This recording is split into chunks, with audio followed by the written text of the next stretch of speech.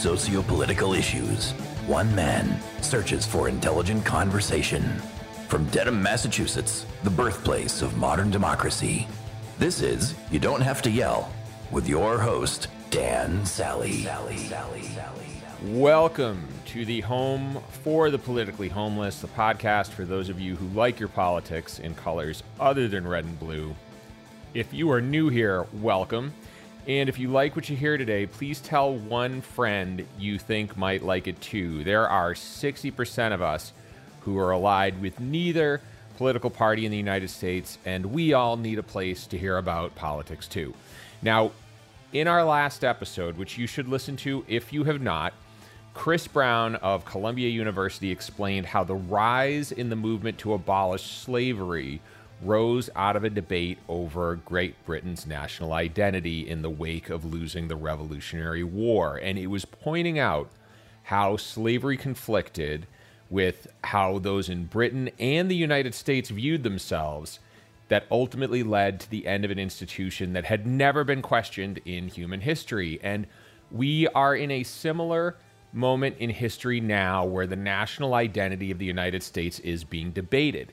And one of the flashpoints in this debate is the issue of immigration, especially as it pertains to people crossing our border with Mexico. So over the next few episodes, we're going to be digging into the reality on the ground at the southern border, what history tells us about the current debate, and how U.S. border policy lines up with larger trends across the globe. And to start this off, I spoke with Karina Braceda, Executive Director of New Wave Feminist Consistent Life Ethics Center and Shelter in Juarez, Mexico, which provides shelter, medical services, and food to migrant women with or expecting children who are seeking asylum in the United States.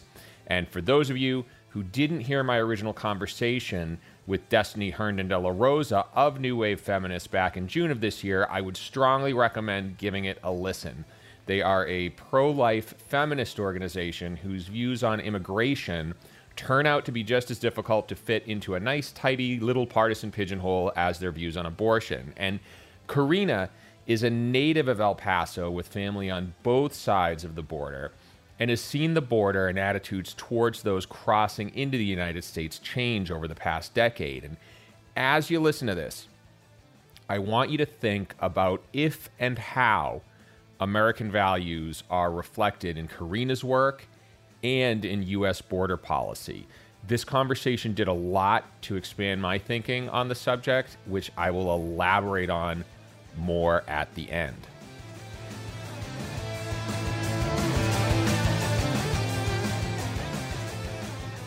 What brought us together was my conversation with Destiny back in June, and we were talking about New Wave Feminists. The topic at the time was Roe v. Wade, and the reason Destiny put me in touch with you is because you run a shelter for migrant women and children in Juarez. And can you talk a little bit about what kinds of services you're providing and who you're servicing down there? Sure. When I started working with migrants, I was seeing so many pregnant women come forward and just no services for them before, during, and after birth. And that's where the vision for the shelter came through, that we needed a space for women to choose life, to have an actual life choice, not because they didn't have any other choice, but because this was something that was good for them and that it was healthy. So we have the shelter area where women can spend their prenatal and their postpartum in a safe environment. And on the side, we have a clinic, and this is going to be a women's health center so that women can come down, and if they need a crisis rape kit, if they need prenatal services, if they need well woman checkups, they can come to that and have a space where they're provided that. Are migrant women who are pregnant often seeking abortion out of desperation then? Yeah, 100%. I think that, that it's missing from the conversation. Destiny always talks about systemic coercion, and I always put myself in their shoes. If I'm a woman in Juarez and I'm pregnant due to rape or through these very difficult circumstances, and I'm thinking about food and where I'm going to sleep next and where I'm going to probably give birth, and they offer me abortion, it's kind of like a bear caught in the trap. Like, what would I choose? It's about giving people actual choices. For listeners who might be unfamiliar with the area, Karina, can you describe El Paso and Juarez? Sure. When I bring people down, they're always surprised and shocked to see how close the border is to the actual city. You picture like a lot of desert in between or a lot of highway, but really the only thing separating the city, it's like one restaurant on one side and one restaurant on the other is the wall and then just the port of entry. But if you were to look at it from like, we have mountains here and you look up there, you just see one continuous city. That was what I found most interesting about when we first spoke is that really it seems like, Juarez and El Paso are really one city, kind of split in two almost. So your family is on either side of the border, correct? Yeah, well, for my mom's side, my grandparents, my aunts and uncles, a lot of them live in Juarez, and my grandparents immigrated here in the 50s. So I have family holidays where sometimes like, well, we're going to have breakfast at grandma's house here, and then we'll just grab our car and then go visit our aunts and uncles on the other side. So it really is one city. Is that common too? Yes, everybody kind of knows that we have friends on both sides, and it's just kind of this constant back and forth. I think that's where the term fronterizo comes from. It's this identity almost of living on both sides. You'd mentioned your grandmother was born in California, but then had her children in Mexico, and so she's an American citizen, but her children aren't? Yeah, my grandmother was born in California, and then she came down to Juarez, and she had all her kids in Mexico, so the Mexican citizens. So she was able to cross, but her children weren't. And then later on, their children were able to, with visas, and then their grandkids were born on the other side. So it's really on both sides. And actually, I have a really good friend who his parents were born on the El Paso side, so they're citizens, but he was born in Juarez. And now that they're older, they can't travel as much. But since he's not a citizen, he can't visit them because they're on the El Paso side. Is there a moment you can remember back in your childhood or whenever when you first kind of understood what the border meant? I think that, when I was a little kid, it just, so I was like, oh, we're going to go grocery shopping. It's just like Juarez Day. I think that it wasn't until later on that I saw the border policies that I started actually feeling it, like feeling the divide. When was that and what were the policies at the time? Because obviously they've changed a lot over the years. When we were younger, it was, we kind of had a running joke where it's like, oh, American citizen, because when we would cross over, you would just have to, tell the border official, like, American citizen, and they kind of gauge your accent, I guess, or speak to you in English.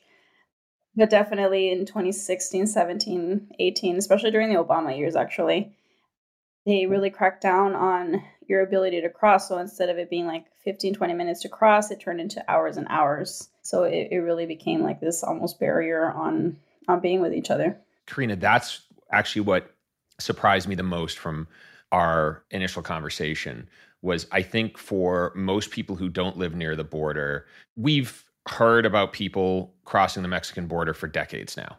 And you just kind of assume there's always some strictly regulated border. From what I heard from you, it sounds like the level of enforcement on the border has gotten a lot more severe recently. So this is like not even in the last 10 years. Am I hearing you right? Yeah, this is very recent in how I think strict the border policy is. And I think that people forget that, especially this part of Texas and New Mexico, we're a farming community. This is a migrant farm community. And before there was this unspoken understanding that sometimes tourist visa holders would come in and they would work the fields. This was one of the main reasons of people going back and forth. So it wasn't very strictly upheld in that area for decades. Do you know why the Obama administration started ratcheting up restrictions? I think it definitely had to do like a political move of, just a reaction to 9/11. And it was just, a response to that. I couldn't say why that was, but I do know that the detention centers and the cages really did start with them. And now how long have you been working with migrants? So I've been working with migrants for 6 years, but I've been working on the Juarez side going on 11 years. I used to run a makeshift WIC program at one of our food banks for our Catholic community. And then during the 2018 crisis, they asked for bilingual volunteers. And that's when I started directly working with migrant women because I was seeing so many pregnant women and so many women that were going through very difficult situations. And I want to get back to that in a second, but one question I want to ask you as well is, so you've been there for about 11 years. Obama administration started ratcheting up restrictions, I would imagine, sometime over the course of that decade. Over your 11 years volunteering in Juarez, has the makeup of the people seeking to cross the border changed? Because you mentioned there was a lot of farm workers crossing in from Mexico to work in Texas. Has that changed over the last 11 years? Yes, definitely. And I would like to add that my family comes from this farm working community. My dad worked the field. I worked the field before, and it was mostly men that would come and pick, and there were some women that would come too, very few. And I would even say this year, it's shocking to me how many children it is actually. It was 2018, 2019, we started seeing a little bit more and more women, but it got to the point where even in statistics, because I work a lot with universities, and they called it the feminization of migration, because instead of seeing men coming down, it was a lot of women. And I would say even these past couple months, I'm shocked at the number of children coming down. Why is this changing? There's a lot of, not just I want to say like economic instability or the cartels and organized crime. It's definitely a lot of the climate insecurity. There's people are coming down because there's no water in certain places that they're coming down. There's no food. There's no even housing, and the result of natural disasters and all of that. We are seeing a lot of children come down like unaccompanied minors, and that means they came with nobody. And speaking with them and being with these kids, I realized that they're children that no longer have any parents, so they're coming down as like this last-ditch attempt to find a safe spot. Sounds then like, again, to recap everything we've talked about, sounds like up until, let's just say 10 years ago or so, the people who were primarily crossing the border were from Mexico looking to work on the U.S. side of the border, potentially with a work visa, but potentially just with a tourist visa or something like that. And it sounds like now what you have is you quite literally have people coming north because they lack shelter, they lack water, they lack basic necessities. Yeah, and I would like to explain a little bit. We used to have a program here on the border called La Bracero program. It's like the strong arm. And it was U.S. government allowed work visas for these specific jobs. And migration used to be that you came for a couple of months during the peak farming season, and then people will go back to Mexico. But what's happening now, because there's no longer that ability, people are staying instead of coming here for the time amounted to pick up and reestablish themselves. They can't really go back because there is no doorway for them to be able to do that. It sounds like what was going on before is people would come north, they would work, and then they'd go back because they knew they could just as easily cross the border again. It sounds like now, as things have gotten tighter, they typically are looking to cross the border and then stay. Definitely. And for me, I feel like it's causing a stagnation in the communities. I know there's some people because I work with migrants in a general sense. They're asylum seekers that are here because their life is in danger, and children and women that need that safety and security. But there's also those situations where people are coming down because of climate change or different reasons. And instead of giving I need 1 or 2 years to be safe, it's there's no way of them to fix that situation. And yes, so they're coming to Juarez then, and they're attempting to cross the border. What happens when they first come in contact with U.S. officials? So actually yesterday I had a really interesting encounter with because we were doing intake at one of the El Paso side shelters. It was some of the people that I had already released. And she started saying that we're aiding and abetting, and they're, these illegal immigrants. And I don't know how to explain to people that these people are not illegal. When they come down, they have the legal right to ask for asylum. They come in contact with the CBP officials or people that are working on the border, and they're taken in for their interview. And from there, they're giving paperwork, and they're giving a number, they're getting an identification, and then they're released to go to very specifically where they were. They put their sponsor number in, or the people that are going to receive them. So they're not just coming in and going anywhere. They have to go and follow up with their court date. So that's what's happening. They say we just have open borders right now. No, there's a whole process of people coming down. They're registered. They're vetted. People are being vetted. You had mentioned when we first spoke, El Paso is 80% Hispanic, and there seems to be a little contention between the native Hispanic community and those who are crossing the border. Can you talk a little bit about that? Sure. I think it's just a very human thing of, the haves and the have-nots. And it's happened historically with every migrant community, with the Irish, with the Germans, with any migrant community coming down or moving. I think it's this almost human reaction to see this other coming down and be afraid of what that would imply for the communities. That was another thing I found very interesting, because I think a lot of times, again, when we're talking people who just aren't tied in with the community, they just assume that, everybody operates almost as an ethnic monolith, but it sounds like there's class in there. Getting back to some of the restrictions as well, what have you seen in terms of changes at the border, changes in terms of the border patrol? Is it the laws that are changing? Is it agencies and how they're operating that are changing? Like, what's different about it now than maybe 2015 or 2010? For the actual agencies, I think that the one thing that has changed is that they were given a much larger budget, and that budget went towards the militarization of their staff, and it didn't go towards the facilities. It didn't go towards aid for the people or for the infrastructure. It definitely went directly towards, militarized vehicles and robot dogs, and it was just this insane budget that was allocated to that. So I do see my border very much militarized. You can feel like it looks like I had some friends come down from Israel, and they said that it reminded them so much of Palestine on how many vehicles you see here roaming around all the time. What I could say is that I don't think that the policies have changed that much. And I always point out that, I feel like detention centers are in the same condition as they were during Trump. I feel like they're not talking about it as much anymore because this is a Democratic president and it's kind of like swept under the rug. But I feel like it's the conditions or the people that we're serving is pretty much the same. What has changed is the political climate, and it's just how the migrants are viewed or how the issue is viewed. And people are much more radicalized in this area, are much more vocal about it, and it's very much divided. So instead of it being like, oh, well, I don't agree with you on immigration, but we can work in this area, or we can come to an agreement, it's very much like two camps or two tribes in that area. Yeah, one of the stories you shared with me was about two vigilantes, effectively, who shot, was it 2 or 3 migrants at the border?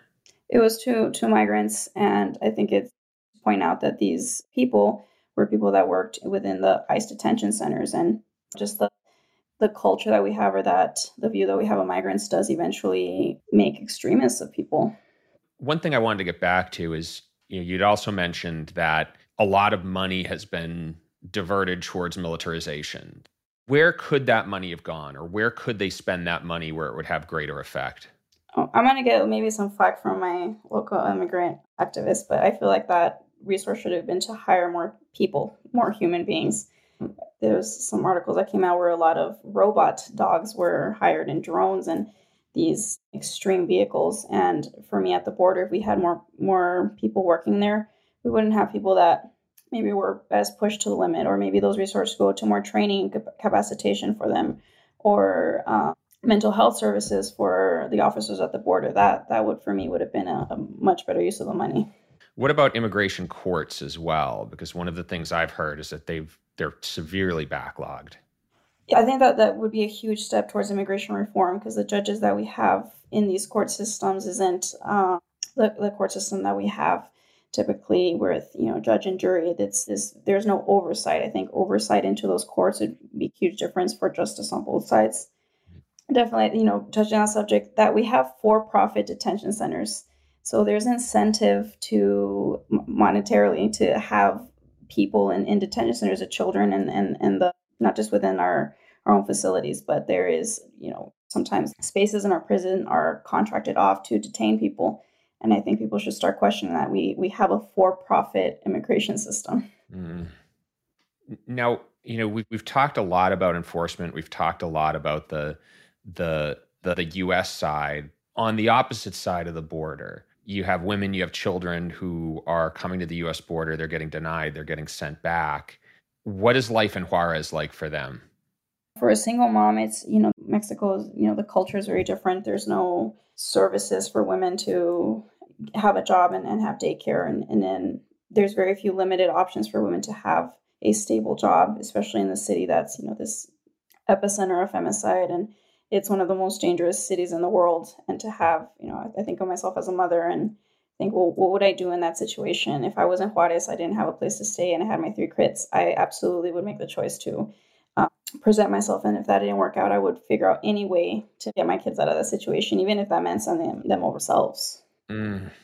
And a lot of the women who come from other countries, so come from Guatemala, come from El Salvador and whatnot, they're often being targeted in Juarez as well, correct? Yeah, definitely. Especially the Guatemalan women, they have a very specific. They have indigenous features. They look very different from the women, and they're short, they're small, and for me, there are some of the most rape cases that I get, or most trafficking cases. And if when I see these women come out of those situations, and their children witness all of this, I can completely understand why would they would make that choice of sometimes sending their kids over if that meant safety for them. I guess if you could send a message to the folks who aren't directly connected with the border or who are only getting their information via cable news, for example, like what would be your message to them? Where do you think we need the most help? Where do we need to make the most changes?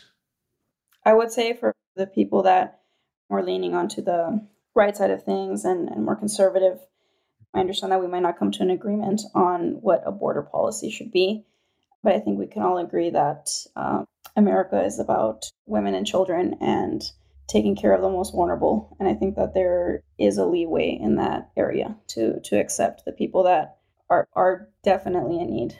And for Yeah. the left side, I think I would ask them to address the policies that they ask for that are utopian and unattainable, so that nobody gets helped. I think that I need to question that as well. Yeah. What do you think some of those utopian policies are? For example, I don't believe in open borders. I think that when you ask for that, it means that it radicalizes other people so that nobody gets helped. And for me, my focus is women and children, and I'm Catholic. It's preferential treatment for the poor. So I Yeah. think that this utopian ideal of everybody come and go makes it so that nobody is helped. I think when we talk about border policy, it's specifically to our border with Mexico, we really only look at it in two lenses. And one is economic, and one is, let's call it military, where in order for national security, we need to have a secure border. There's a third facet that I think is missing from a lot of our conversations and probably missing from a lot of the funding sources as well, which is this humanitarian problem. And from everything you've told me, it sounds like a lot of what we're seeing are people either fleeing economic stability, political instability, as you saw in Haiti, but also environmental instability. So just the effects of climate change. And I don't see these problems getting any better in the coming 20 years. And so I think as Americans, you getting back to the issue of American values and kind of touching on something we talked about in the last episode, which is this issue of national identity. I think as a country, we really have to decide, is our national identity one that greets a humanitarian crisis with a military solution? Or are we one that will invest in alleviating some of the worst effects of that? And I have to imagine, and you tell me if I'm wrong here, Karina, but I have to imagine if the US were to allocate funding for housing and taking care of some of these migrants on either side of the border, on the Juarez side or on the El Paso side, it sounds like that would do more in terms of addressing at least part of the issue than just putting up a barbed wire fence and thinking people are content to starve on the other side. No, 100%. And even if, removing funds from the conversation, if the viewpoint or the way we address it was completely different from, we pointed the militarization, if we had a humanitarian viewpoint, I think even the way we address it socially in our interactions with nonprofits or with other governments, the communication that would come from that, there would be a completely different structure in how even the shelters were set up or how people would come down. Yeah, absolutely. Like treating them as people in need instead of like a wave of invaders, which I think is the way it's portrayed in a lot of, especially like right-wing media. You'd mentioned that the policies were relatively the same under Obama and under Biden as they were under Trump. Do you think, is Trump more guilty of maybe inflaming the rhetoric than he is in changing policies at all? Because it sounds like things haven't gotten any better under Biden. And it also sounds like the escalation and the increased militarization of the border were happening under Obama's watch, and Trump kind of just continued it. I think that all three, like Obama, Trump, and Biden, are all guilty of being anti-immigrant in different capacities. I think that, Trump definitely installed certain policies towards families that, were unique to him and particularly cruel. But there is more deportations under Biden, specifically to like the Haitian community and people that will be deported to their certain death. So I think that the Trump brought the issue to the forefront. We got people talking about it. But I do feel like there is some sort of hush-hush about the Biden administration, because that was what he campaigned under, that he was going to fix immigration. But he's coming to the end of his term, and nothing has been done. What do you say to the argument that there has to be some fortification at the border because we have drugs and we have violent criminals crossing? Like, what's the truth to that, and what's your response? I would say I agree. We need to have, common sense immigration policies. But I feel like the focus should be in humanizing other human beings, and this model that reflects our American values. And that means that we have, justice, and I think it would be a just system, because right now we don't have a just system either for ourselves or for the migrants. It is putting both of us in a situation where we're both hurt.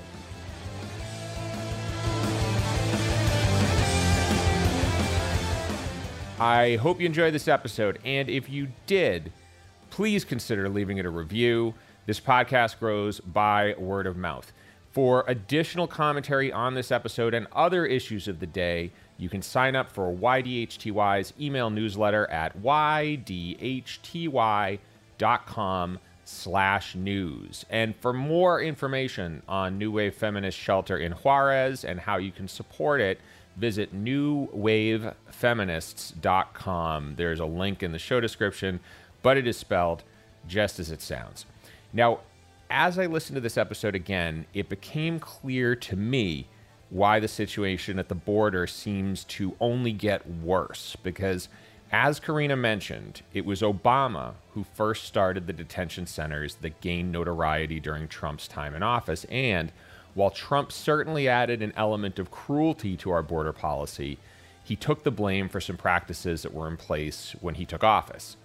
Now, it's also noteworthy that these centers aren't making headlines now that Biden is in office, despite the fact they're still in operation. And the left likes to call out the cruelty of the right as much as the right likes to call out the hypocrisy of the left. And while they're both technically right, neither of them seem all that concerned with fixing the problem. And as I mentioned during the episode, it seems that the big issue is that we're approaching a humanitarian problem with a military solution.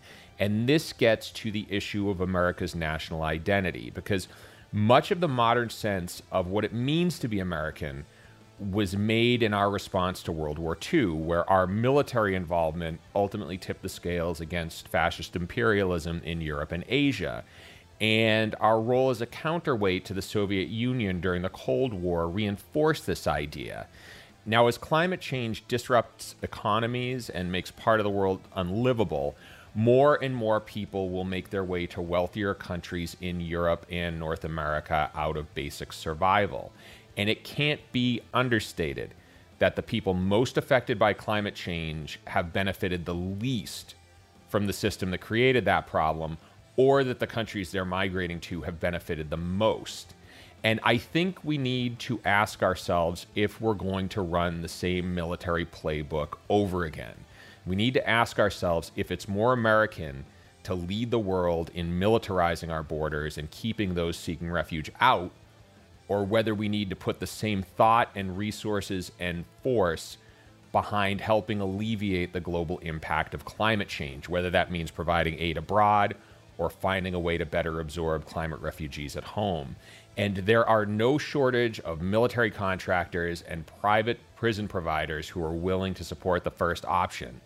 And I think that option is going to come at a great expense, both in terms of budget as well as who we are as a people. I would love your take on this, so email me at heydan, that is HEYDAN, at ydhty.com, and share your thoughts. As always, music courtesy of Quellertac. YDHTY's Director of Continuous Improvement is the Admirable Admiral Adam Yaffe. YDHTY is produced in loving memory of the Big Gino, Jason Putney. Until the next, this is Dan Sally. Bye-bye.